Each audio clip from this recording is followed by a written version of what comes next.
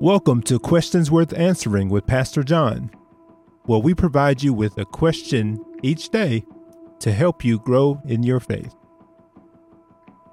The office of President in the United States is the highest political office of its kind. The person in the role is the head of the executive branch of the U.S. government, and for all intents and purposes, that person is the face of our nation. But the most important people in any president's administration is the person's advisors. They help steer the president in the right direction, and ultimately, they have the president's ear. Today's question is simple.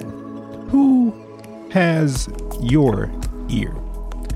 After King Solomon dies, his son Rehoboam rises up to take the throne as king of Israel. In 1 Kings chapter 12, the Israelites request a relief from the laborious work that Solomon demanded of them late in his rule. And as the new king, Rehoboam decided to take counsel from two different groups of people.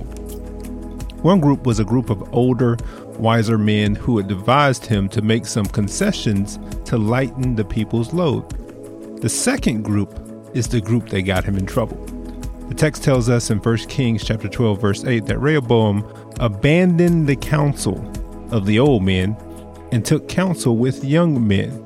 These young men told him to add more of a burden on the people and subject them to harsher conditions than his father did. Ultimately, this one act led Israel to divide into two kingdoms, all because the wrong people had the king's ear. So I ask you again, who has your ear? What am I saying here? You need to surround yourself with people who won't tell you what you want to hear, but what you need to hear. The young man Rehoboam confided in had one major issue. They grew up with him. They were affluent and really didn't understand the plight of the people.